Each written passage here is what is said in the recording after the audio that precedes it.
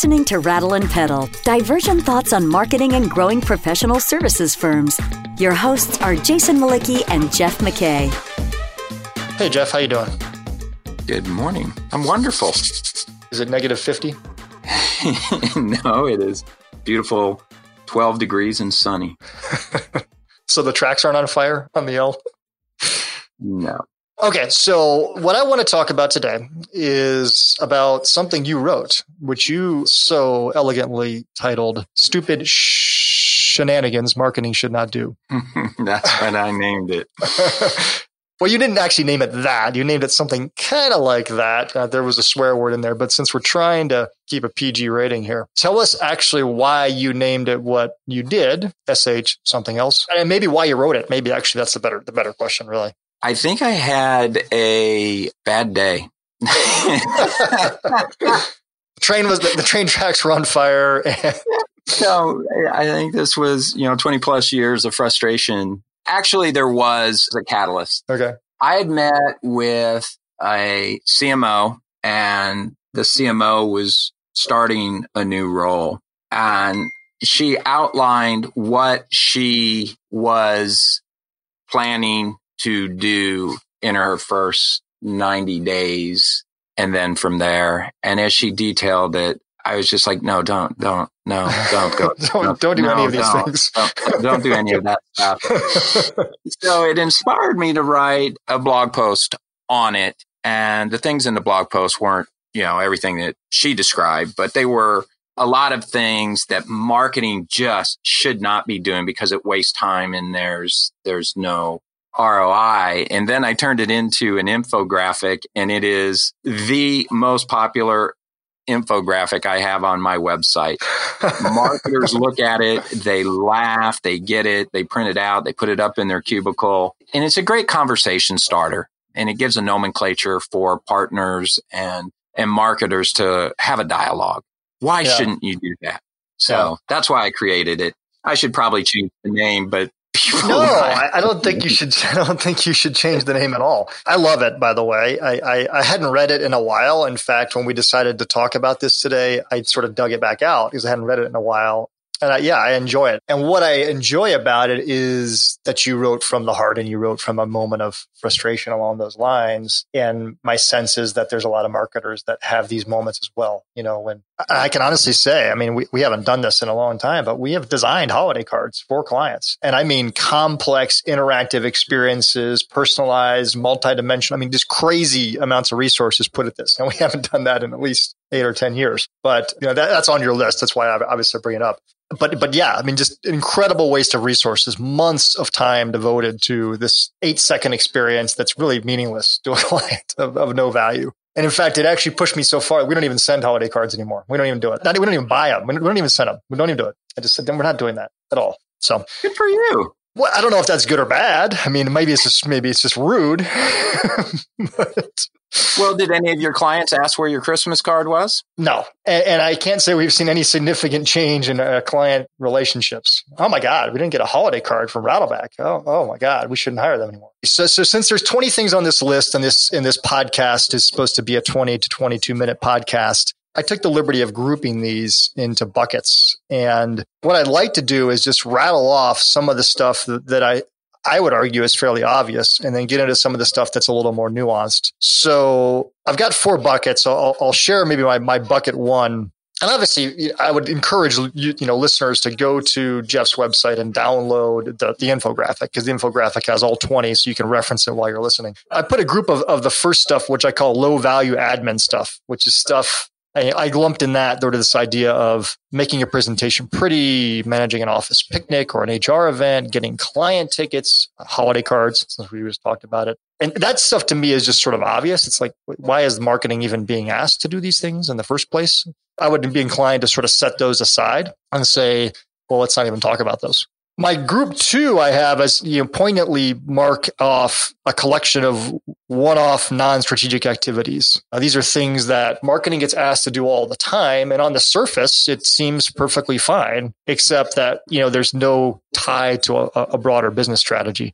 And I'll rattle these 6 off, and maybe we can spend a few minutes talking about them. But you have, I think you say, do another brand study. sponsor a charity event, brainstorm about a one-off marketing program. You actually use the phrase one-off, brand a new product with one client project. So, you've got, one data point, and now you're going to brand a whole new product around it. A one-time ad. And then I lumped in there producing a brochure. So let's talk about those for a few minutes. Let's talk about why those one-off activities are just bad ideas. And we could probably pick any one of them as an example and dig into it. What drives you nuts about those one-off things? Why are they ridiculous? There's so much noise in the market, and doing one-offs make partners feel good that they're doing something, but they simply have no ROI. Yeah. And they suck off people resources, financial resources, time resources. Oftentimes, I think they confuse the market more than educate it. So I just never allow one-off anything. And if a partner is really, really fired up about doing something, we'll turn it from a one-off into a multi-dimensional campaign of some kind. But I always try to take it another step to give it more legs, and that's to tie it back to firm-wide themes and positioning. And you have to begin with the end in mind, I think, to some degree around those. You have to have a vision that allows you to tie it back up easily. You can't make this stuff up as it's going. But if you have a framework for the broader positioning, it's a lot easier to fit this stuff in. But you have to be thinking that way instead of just saying, yeah, we'll do that for you like an order taker would. For clarity, when we say a one-off program, are we saying that it's a single channel tactic? Maybe it's, they want to do you could lump email blast in here as well. You have send an email blast. Yeah. Are you saying it's tactically speaking, they're only trying to go through one channel? Or are you saying they're trying to do maybe a little more, maybe they've got an idea for a piece of thought leadership they want to produce that just doesn't really roll up to the broader firm positioning, and so it's sort of an outlier? What do we mean by a one-off? Which of those two scenarios? Yeah, it could be either of those, but I think what you normally see in firms is, hey, let's have an event, let's do a seminar, let's do a webinar on this event because I need some quick leads because my pipeline's dried up. Okay. So let's just do this event and we'll see what happens. Well, I can tell you what's going to happen. We're not going to get any leads. We're going to absorb a lot of resources. But I think the one-offs in partners' mind think that one-offs break through the noise and actually produce results, and they just don't. It's the exception that does. In order to be effective at driving leads and building pipeline, you just have to keep pounding and pounding and pounding and pounding. And one-offs just do not do that. It's a great point in the sense that we all have this belief that we've got this big idea, or we've got this big research study, or we've got this big thing that we want to release to the marketplace. And it's going to be this just watershed moment where we hit the market and it just explodes. And usually it's a big missed opportunity because you got to keep putting more different activities around that idea, around that research or whatever it is, and let the marketplace over time, the clients you want to reach, I like to say, form a fuzzy perception of what it is that you're trying to say and be known for. And when they actually do raise their hand and start the conversation, usually you're shocked at how little they've really internalized of whatever it is you want them to understand. Mm-hmm. What's that statistic they say? I think CEOs need to repeat themselves 15 times, 7 times, some statistic like that internally to get their teams to understand what they're trying to say. So, the marketplace is worse than that, right? Yes.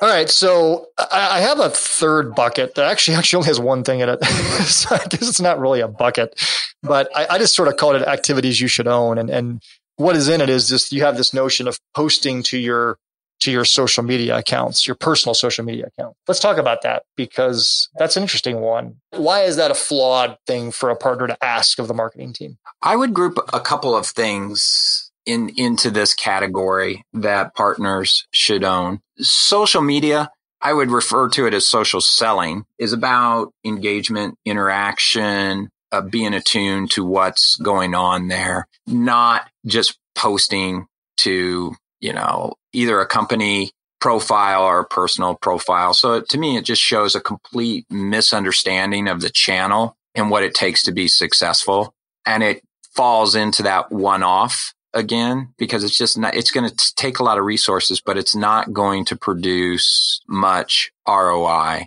If you were going to do social, then you have to jump in social on your own and educate yourself and make a commitment to doing it. So really, they should be looking to the marketing function for guidance on how to do that, not to do the activities for them. Yeah. And the same I would hold for the update or clean up your CRM data. If you're managing relationships, then your CRM data should be impeccable. You should have the sales discipline to manage, contact information and where people are in their careers and what they're doing and what their roles and responsibilities are. A lot of information, company records and stuff like that can be automated, but the contact information that really adds value is the personal notes, the tasks, the follow-ups, things associated with it. And having emails in there, for example, it's just absolutely critical for your own personal communication. And if a partner's so inept that they can't manage email contacts and they have to delegate that to marketing, who has no or a very limited relationship, again, it's a waste of time and it's a abdication of real relationship building responsibility. I would make your presentation pretty into that and something you should own as a partner. Sure, marketing can clean it up, maintain brands, and bring graphics that tell complex stories quickly and easily to life. But if you're just dumping your speaker notes into a presentation and hoping marketing is going to make that better, it's a ridiculous waste of time. Partners should be investing the time in being incredibly effective at delivering presentations, whether that's in introductory meetings or proposals or client update meetings. And they probably shouldn't even be using PowerPoint hardly at all anyway. But those are things that they should just own as part of relationship and effective selling, in my mind. What's interesting to me in what you just said is that I think about all the conversations I've had with partners and business development managers and anybody that has any selling responsibility in most firms. And it is the extreme minority that apply process and rigor to their CRM data. I carried that flag for a little while. I tried to convince, the marketplace and clients that this was an important thing. And most of them just ignored me. And even pretty successful sales consultants I know ignored me. And I finally just decided, well, that's not my battle to fight, so I'm going to move on. But it shocks me because as someone that sits at the apex of marketing and business development in our business, I don't know how you function successfully without that type of discipline. I don't think you do. Your ability to command and manage, no, those are not the right words. Guide. I think it's about guiding. Yeah, facilitating, guiding a productive conversation that uncovers issues and needs and makes people self-disclose and feel good and build relationship with you while speaking with authority, but, humbly. That takes a lot of practice. And it doesn't come through when you're just sliding through 80 slides that all are formatted with the same fonts and colors. It just doesn't work that way. Yeah. So I would say 90% of partners tend to send a presentation to marketing, make it pretty, and that's where their thought is instead of how they're going to facilitate and guide people in a dialogue, not get through each of these slides in the amount of time allotted. You're listening to Rattle and Pedal, divergent thoughts on growing your professional services firm. Your hosts are Jason Malicki, principal of Rattleback, the marketing agency for professional services firms, and Jeff McKay, former CMO and founder of strategy consultancy Prudent Pedal. If you find this podcast helpful, please help us by telling a friend and rating us on iTunes. Thank you. Now back to Jason and Jeff. Thinking back, this is a long time ago. I hired a researcher to help us do some brand research, actually, kind of funny, in your list of things not to do. To do a brand study for one of our clients. This was, 15 years ago. And I remember she brings back this deck. It's like 68 slides long. And I looked at it. I was like, this is just not going to fly. Like going into the CEO of this company and you're going to present him 56 slides of data. He's going to tune out and lose all interest. And she said, I do this all the time. Don't worry about it. I will move through it quickly. I do it all the time. I'm like, okay. I kind of let her fail because I knew this was going to fail. I mean, she was a seasoned researcher, came from a highly respected firm. And she goes in, delivers all these, her 74 slides or whatever the number was. Gets to the end and the CEO looks her square in the face. He's like, well, that was a lot of data, but where's the insight? And I mean, just laid it out there. And of course, I was fully prepared. I had my notes. And I said, here's what I think the 4 insights are, Phil. And he looked at me and said, thank you. And so then we left. And of course, I never hired her again. I'm like, this is the biggest waste of resources I've ever seen. I mean, I could have done a better brand study by walking around to their offices and just talking to people. But anyway, I digress. I also think your presentation comment is interesting in the sense just of, I also remember an instance where I had a client speak at an event and I went to the event and afterwards I, politely said, hey, you did a really nice job. I said, did you rehearse this? And he said, well, no, I'm just a natural speaker. I just go up and deliver. And of course I was really sort of being kind because he really didn't do a very good job. But I didn't want to hurt his feelings. And to me, the biggest compliment, I mean, at our event this last fall, I gave my talk and a guy came up to me and said, Jason, that was an unbelievable talk. And he's like, and it was your pacing that was incredible. He's like, the amount of information you put into this talk and brought to light for us, yet you moved at a pace that was perfect. It was never too fast. It was never too slow. It's like you had this thing so well paced for people to internalize what you were saying. It was unbelievable. And that to me is the biggest compliment I could get as a speaker because I'm not emotional. So I'm not going to, be the guy that gets you all gung ho and fired up or whatever. But for someone to say that you get the pacing right. And to me, that just comes with practice. You have to really work at it. You have to really think through what you want to say. And you can't, like you said, just take your speaker notes on an outline and hand them over to some marketing guy to ram into a PowerPoint. Mm-hmm. And ideally, like you said, you're speaking without a deck at all.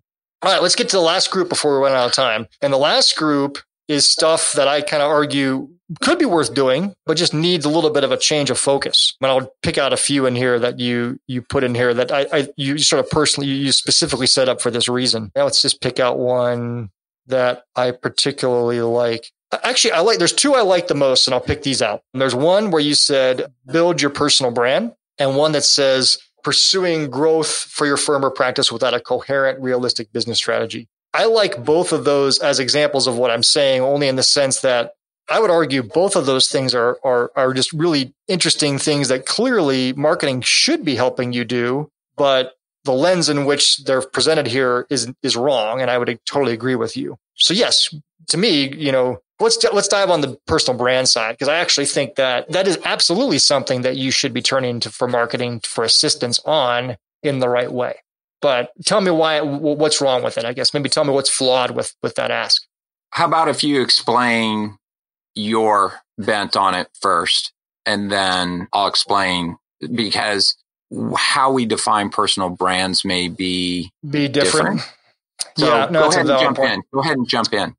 Okay. So how many times have you been told in your life that a professional services firm is a highly personal business, meaning that, people hire from people they like, and all that kind of person-to-person interactions that are the foundation of buying and selling. So, and yet then how frequently do you find firms where the people that actually are the experts or the subject matter experts are almost pushed behind the scenes a little bit? They're not really enabled to sort of step up and have a voice in a compelling way. So my frame of reference on this is that, yes, I understand the risks associated with elevating a subject matter expert into a place of visibility for the firm, but I still think it's a critical thing and it's something that firms should do. If they're looking for marketing to help raise their visibility, be it through giving them advice on how to build their reputation inside of LinkedIn or raise their visibility through identifying speaking opportunities, those types of things, because they've got a compelling point of view and they're looking for marketing to help shape and define that point of view. That is all positive stuff and all stuff that marketing should selectively be doing. They can't do that for every person, I'm sure, but they should absolutely be doing that in my experience. Can't disagree with any of that. So let me nuance it as I often do. I wrote a piece a while ago on mismanaging personal brands, and the basis of the piece was that there are two types of firms. There's team firms and group firms, and this builds on some of Patrick Lencioni's thinking about dysfunctional teams. Oftentimes, I find people that are obsessed with personal brands, and we went through this phase where people talked about my personal brand. Yeah. I find are often narcissistic, self-serving, and managing a fiefdom for their own gain. And they're not concerned about the broader firm. Team firms are primarily concerned about the overarching brand of their firm, and their personal brand is a contribution to building up the firm's brand. And they don't actively manage a personal brand. Instead, they live with integrity. They act as leaders. They build trust. They are developing and sharing expertise with everyone around them, whether that is technical expertise, business expertise, or just personal, spiritual experience and expertise. It's not something that has to be thought about and managed as a brand. It's who they are, and its contribution is to something bigger than themselves. So when I have somebody come to me and say, I want to build my personal brand, it's a red flag for me. Mm-hmm. It could be a good thing. It could not be a good thing. If somebody comes in and says to me the way you just described that, I want to elevate the visibility of my thinking around such and such a subject. And the reason they want to do that is to drive growth and serve clients and contribute to the firm. And that visibility around that expertise reinforces the firm. I have no trouble doing that. And it goes back to the earlier conversation about what's one-off and what's really integrated into smarter strategic investments in growing the firm. So to me, personal brand is just a red flag term for something that can have really negative repercussions and suck life away from the firm's brand if it's not managed properly. Yeah, I love the nuance you brought to that, because that's the essence of these 7 or 8 remaining things on the list to me, where if you have the right lens on it, it's a perfectly good thing for marketing to be doing. But the way you're framed, I agree 100%, is it's bad. I mean, if someone comes to you, like you said, you should be sort of delicately pushing them away, because your job as the marketing lead for the firm is not to build up the reputation of an individual. It's to build up the collective expertise of the firm and its point of view and its reputation in the marketplace. Now, of course, that consists of people, and so you at times you're raising their visibility as well, and that to me is perfectly fine. Yeah, and that brings us full circle, I think, to number 19: send out holiday cards. And it is representative. There's nothing wrong with sending out holiday cards. Yeah.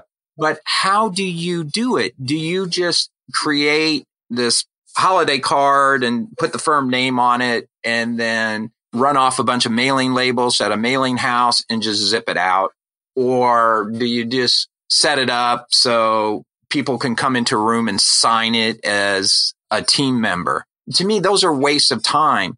But if a consultant wants to send out Christmas cards to his 20 top clients, then sit down, hand write a note in the Christmas card or a holiday card, whatever you're going to call it, and say, hey, I really enjoyed last year. I hope your wife's name and your kid's name and your dog and, your annual trip to, the Bahamas goes well and you have a great Christmas.